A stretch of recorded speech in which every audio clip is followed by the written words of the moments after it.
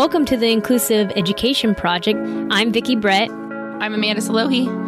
We're two civil rights lawyers on a mission to change the conversation about education, civil rights, and modern activism. Each week, we're going to explore new topics which are going to educate and empower others and give them a platform to enact change in education and level the playing field. Hi, everyone. Today will be fun. I feel like we need like some special music for like on SNL when they do the weekend update. It's like, this is our COVID-19 update. I know. Just so that people could either skip it or in future times, or just to kind of give COVID-19 more of our attention with a cute theme song.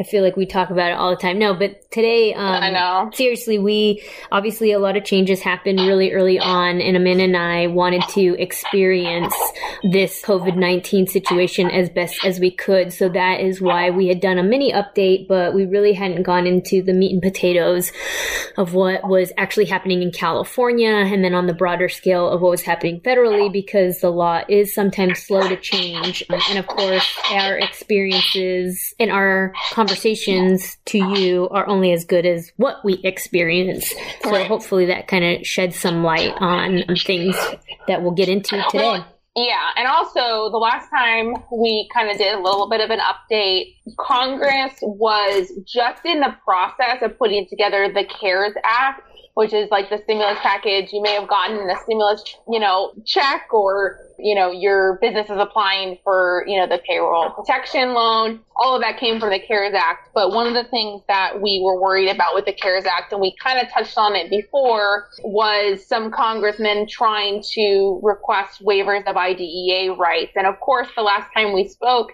everything was kind of up in the air. There were a lot of rumors about what was or wasn't going to be in the law. So now that the CARES Act has actually been approved and passed, we have a little bit more information about what it actually says. And then also we have more information about what it actually means. And so we wanted to really be able to get as much of this guidance as possible to be able to share it with you and give you all an educated update. So we're going to kind of go through what is happening right now, what you can do to help protect IDEA rights. And then we'll go into like more practical matters of like what's happening with COVID-19 and distance learning kind of on the ground. Absolutely. So with the federal waivers, obviously, there's bigger fish, I think, that they need to fry. So there hasn't really been much movement on that aspect, right, Amanda? No. So basically what the CARES Act did was it includes a provision that directs Secretary of Education DeVos to report back to Congress within 30 days if there are any waivers needed under the IDEA or the Rehabilitation Act of 1973, Section 504. The bill gives the Secretary broad waiver authority over the Higher Education Act and ESEA, Elementary Secondary Education Act. However, even though people are worried because they're like, oh, she's broad discretion, she only cares about private school, it specifically notes that only Congress can actually waive IDEA and 504 provisions. So at this point in time, there have been no waivers. There have been nothing in terms of changes to your rights. So IDEA, 504, rights and protections as it stood before COVID-19 all still stand. On the federal level. On the federal level, yes. Which, while certain states have taken action, either like California, to go further with protections, or other states where their governors haven't said anything, federal law does supersede. So when it comes to your IDEA rights and your 504 rights, everything still stands right now. As of today that we're recording this, April 20th, 2020, everything still stands. So your ability to request IEP meetings, your ability to receive a FAPE for your child, all of that still stands. Now, there are some caveats, of course, because with COVID-19, what the school districts are actually required to provide, there are some differences. So we talked before about, I think we've touched on this in the last pod, but California did issue an order that clarified some timelines but the substantive rights of IDEA are all still intact. It was more timelines that the California Education Code put forward. So you want to make sure to check your state education code, whether or not your governor has issued any changes or orders on that end. But with regards to federal protections, IDEA and 504, no waivers have been made. So here's where we are now. We're within this time frame where DeVos is supposedly receiving information from each of the state governors about how they want to act. So are they going to be like Governor Newsom in California and say, we will not be requesting any waivers? Or are they going to go to DeVos and say, you know what, we're seeing that things are being difficult. We would like to request some waivers. So, like I said, nothing has happened quite yet. However, it is important for us to note that we want to make sure that nothing does happen. So where our kind of call to action for today is that it is up to the states to then request these waivers. So yes, you want to call your congressional representatives and make sure to make it known that you want to protect these rights, but it's equally as important to contact your state governors and your state representatives, because it is them who will be either requesting these waivers or not requesting these waivers. So we want to make sure that they know that we want to say, we want these rights to be protected. Do not seek waivers. And so we've posted on our social media, on Facebook, on Instagram, sample letters. There's petitions that are out there that you can sign on to. One of them specifically is saveidea.org, where there's an open letter to the U.S. Department of Ed that you can sign on for. You can sign up not only for the petition, but you can also sign up to get more information, get alerts and whatnot if there are any changes. So that's going to be an important thing that you can get involved with doing. They have sample letters online as well for, sending either an email or a letter or calling your local representatives to make sure that they know that, this is something that is worth protecting. But just know that, this is where we are right now. Again, there's a lot of rumors going around. There's a lot of information being put out there. This is where we are right now. No action on waivers has been taken by Congress other than this one provision. Right. I haven't seen a lot of districts explain that accurately, or maybe even, there's just so much going on. I can imagine that it's difficult, but I think that a lot of them have made blanket statements in letters and make it seem as if they don't really have to do anything during this time, and that's not accurate whatsoever. There are some provisions that, California through Senate Bill number 117 that passed in April, I believe. And and things include, for our English language learners, there's an extension of 45 days for those assessments unless otherwise determined by the superintendent. And it's one of those things where, yeah, of course, we understand that there's certain things that can't necessarily be done during this time. The development of assessment plans and getting the timeline of the 60 days started once a parent signs the assessment plans, at this time in California is waived to an extent that the federal law still applies, and the federal law is a bit more vague in that it's a reasonableness test. So obviously it would be reasonable if you were to make that request now or right before the school shutdowns, that they would need to continue that assessment plan and timeline as soon as schools were reopened. So we're some of the first people to try to be as collaborative as possible. But I think that Amanda and I hit a wall when people are misinterpreting the law and the governor's initiatives and the superintendent that he's assigned to the matter. There's so many resources out there. And I think that is why Amanda and I waited to do this podcast, because yes, certain things are going to be different. We understand that. We're not in any way saying that you should be assessing and you should be, doing this or the other thing, but we really wanted to see how these districts were going to be responding. And each of us have attended IEP meetings virtually. Either my first one telephonically, everyone will be on the phone, will be tomorrow, but the ones that I've done before were all virtual. It's not the best, but at least you can kind of still see everyone. I think that everybody, is taking the time to hold the IEP meeting, which is great. I feel like everybody's attention was kind of really focused, which I can't say always happens in person. Yeah. But, from our standpoint, you as parents can still request IEP meetings. You can still be able to discuss like, hey, you know, we haven't been getting speech and language. How is that going to be provided? You know, if we're not getting SAI time, you know, the teacher's just kind of saying like, well, here's a Google Classroom, come ask me questions. You know, that may not be appropriate based on what your child's IEP says. And there should be something more. Maybe it's not going to be that hour and a half of SAI time that your child gets every day, but maybe it's 20 minutes every day with that SAI teacher. I think it's about being as accommodating during this time for sure, but not just simply, you know, glazing it over and saying we'll deal with it in the fall, which is what Amanda and I have seen. Well, and even just the act of having an IEP meeting, I know that I have received some pushback from some schools that have said like, oh, well, we're not sure if we can do IEP meetings. That's not an appropriate answer whatsoever, because the right to have an IEP meeting not only still exists, but I would argue is even more important than ever, because we are going through a time now. School districts have had several weeks now of figuring out how their distance learning is going to work and starting to work it out. So students have now had a couple of weeks where they've been going on their Zoom meetings, or maybe they haven't had access to it, or they have been doing one-on-one sessions, or they're doing their packets if the families had to go and pick up or print out packets, right?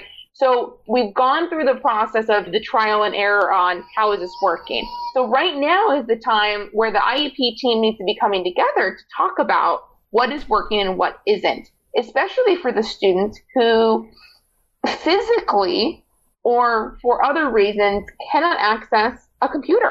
Right. So the California Department of Education has given some guidance out on that. Look, not every single child with an IEP is going to need to have an IEP just to discuss that distant learning is happening. They're taking a very reasonable approach. I think where Amanda's going, because I know the example that she's going to give, is that if distant learning, if that child cannot access it, or for any other reason you're having some problems with it, then absolutely an IEP meeting should happen. And, you know, this is new guidance that was posted at the beginning of April 9th with the California Department of Education. So it's very specific to California, and we apologize to our other state people, but at least you can kind of hear to see, hey, how's California doing things? How is California handling things? So, you know, Amanda and I realize that maybe for some of our clients, you know, we're going to have that IEP at the beginning of the school year or when schools open, but there's going to be some kiddos right now that are going to be needing those IEPs, because I think we've given it a decent try. It's been about a month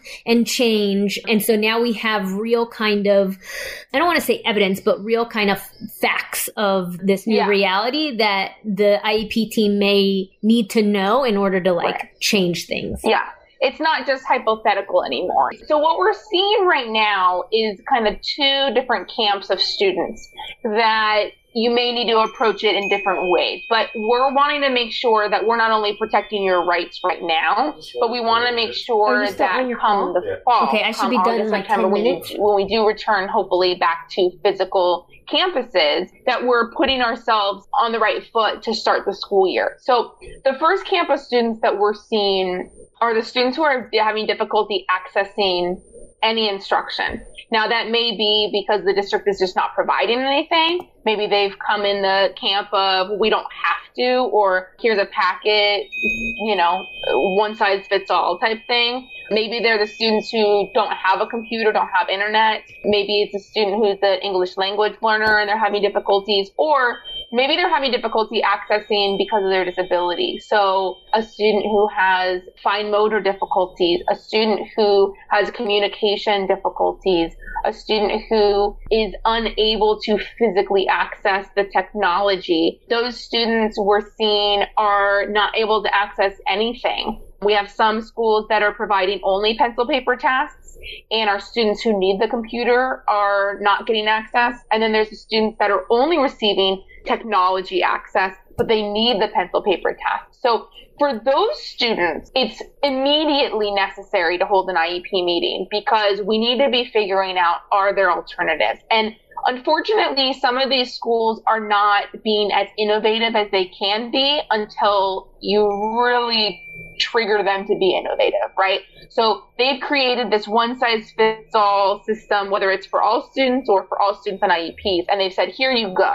Until they know and they hear from you, this is not working, they don't necessarily know it's not working. Now, should they be checking up on you and asking? Yes. But if they're not, this is your opportunity to reach out and say, we need an IEP because this is not working. And we can establish, are there alternatives to this plan that was being offered? And I think it's really, I understand that a lot of school districts are saying like, hey, here are my office hours if you have any questions. I think that approach is not working, especially if you're not getting any parents. It's very overwhelming. And I think that after a month, if nobody's really coming to your office hours, you need to be proactive. And I don't mean to be judgy, and I don't mean to tell you how to do your jobs because you are the professionals in this aspect. But what I'm seeing from my clients is that the times are not appropriate for them, right? They just can't find the time, or they're just so overwhelmed, they don't know that they could just go and say, here are all my issues, right? Or if they've done it in the past, they were just like shrugged off. So,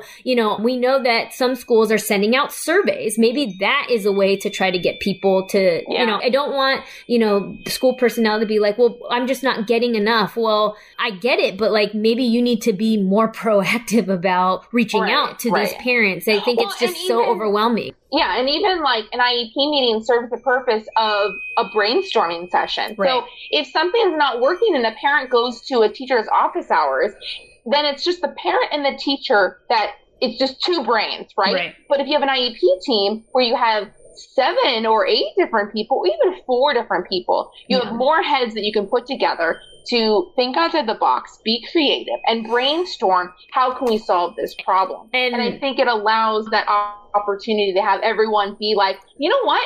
Maybe I've thought about something. You may think of strategies as a speech therapist or as a counselor. The teachers are not the only ones that are part of the team, right? It shouldn't be up to just the teacher to figure out. You have your program specialists, you have your administrators, you have all of these people as part of the team for a reason, because it's a collaborative process. So this should be too. Right. I know that I had a client of mine ask this, an informal IEP that we had with his teachers and things like that over the phone, and they just laughed. And it was kind of, like, well, of course not, and it was just like, but my child can't access anything, without anybody there. I'm still working, like what, it's not laughing matter. And CDE, we were really surprised with this, but it is something where, with the guidance of the state and physical distancing, the goal is trying to keep, everybody safe. They would be considered essential critical infrastructure workers. So there's like certain things that they would need to take into consideration, obviously with protective wear and things like that. And I think that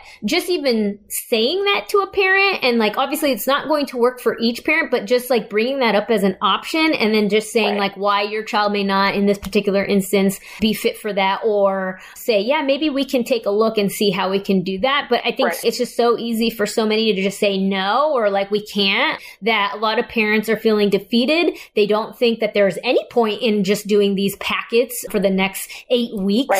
And so then the child is really a creek, and that's not fair. That is not okay. And so, when we say to have these IEP meetings, it's not just to have an IEP meeting to have an IEP meeting. There needs to be real collaboration and thought. And I think that it's worth, going into and saying, look, I'm in a bad spot. This is how I'm feeling. I don't know how else to articulate my feelings, and let the IEP team know that, because just like we've always told you, emails and that paper trail and, making your requests very well known. Now, you cannot be asking for the world during this time because the world is in complete chaos. But I think at least, having them acknowledge, or even if they're dismissing you, is important as an attorney speaking later on down when I file a complaint, right? And that's not where we want to be. We don't want to be doing that. We want to be as collaborative as possible.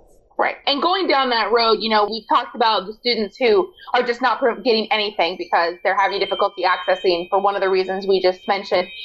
There's also the students that are getting some instruction, but maybe it's not working as well as we'd like it to be.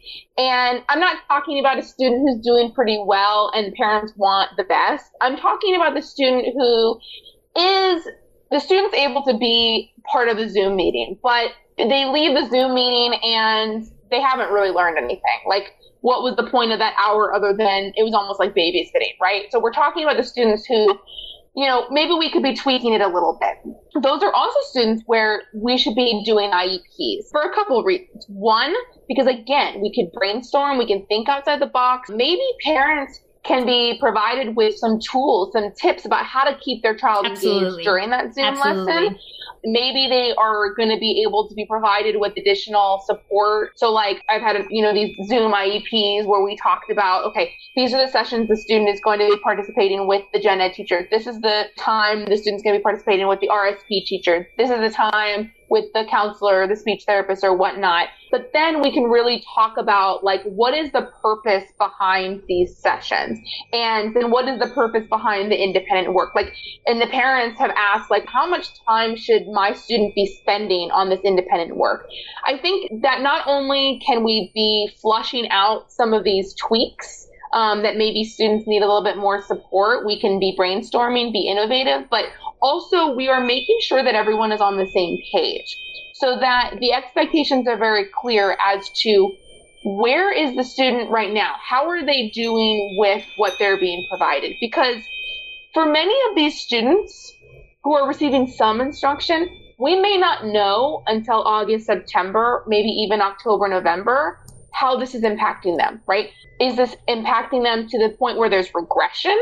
Is it impacting them where they haven't made much progress? Or is there just trauma? Yeah. Anxiety.